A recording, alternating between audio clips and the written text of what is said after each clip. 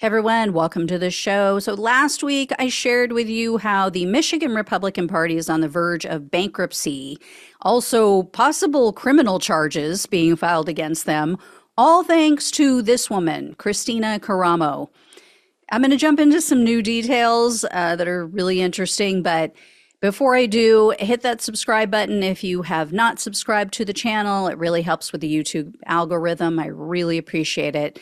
So here's the deal. Caramo was a Donald Trump endorsed election denying Loon. She failed her way to the top of the state party. And as you would expect, she has been a complete failure.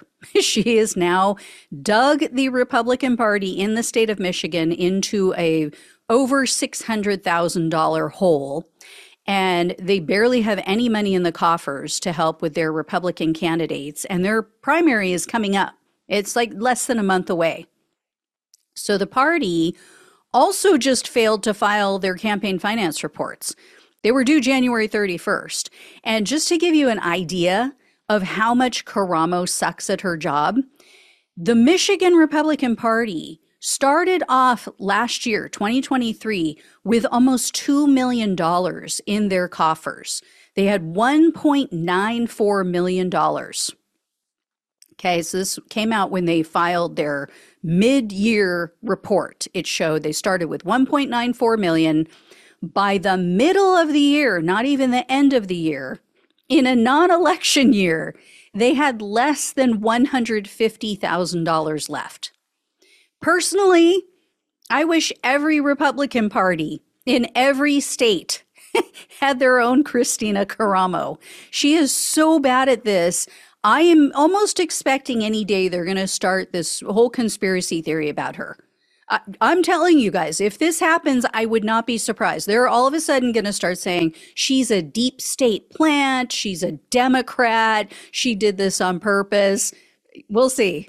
I will not be shocked at all. Anyway, as I had also shared with you guys recently, a plurality of the Republicans in leadership got together, they voted to oust her, but Caramo is refusing to leave.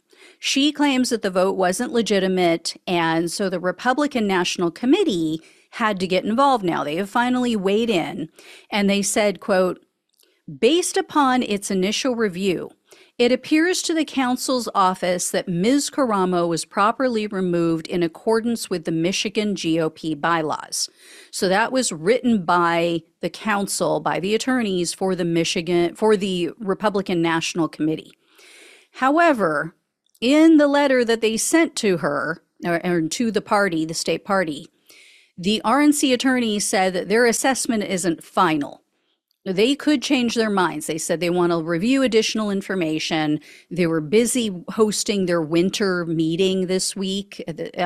Apparently it was held in Las Vegas. But anyway, they said after that, we're going to review everything. We're going to make our final decision.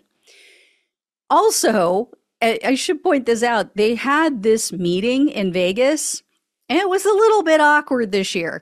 The RNC didn't reserve a seat for the Michigan party leader because they don't officially have a party leader in their eyes.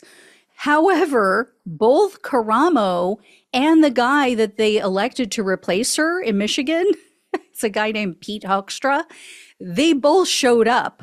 So two of them showed up. There was not a seat saved for them. They were given badges like as if they were just guests. I mean, it is so awkward. This is like a party where the ex and the new girlfriend both show up, right? So anyway, Caramo is now using Trump's playbook.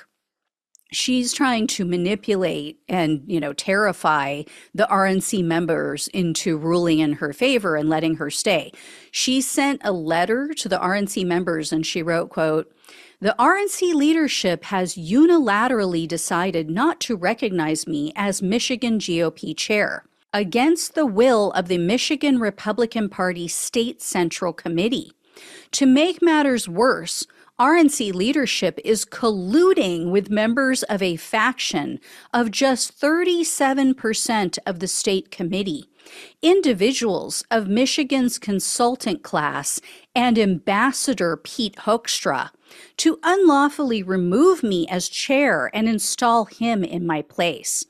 I'm requesting that all 168 RNC members demand full transparency regarding the Michigan chair dispute and the RNC's involvement.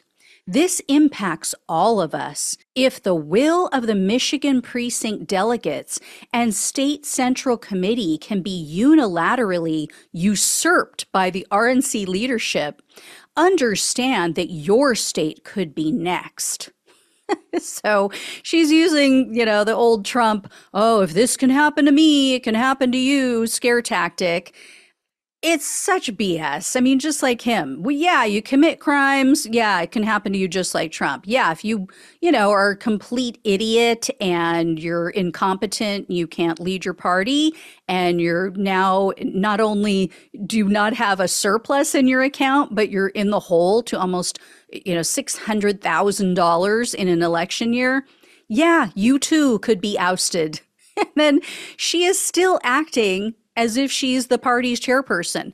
She's sending out letters like nobody ever voted to remove her. So this woman has so many screws loose. I mean, it's crazy. The house is going to cave in on her head. There's so many screws loose. What's most telling, though, about her position is that Trump has now endorsed Hoekstra. So Karamo is finding out now how loyalty only goes one way with Trump. He smells the stink of loser on her. He is done. That's all that it takes. So she keeps it stanky. If it smells like funk, it must be Karamo. Anyway, I will let you know when I hear more. Thank you all so much for watching and listening. Please like, share, and subscribe. Please donate if you can. Love you all. Take care. Talk with you soon.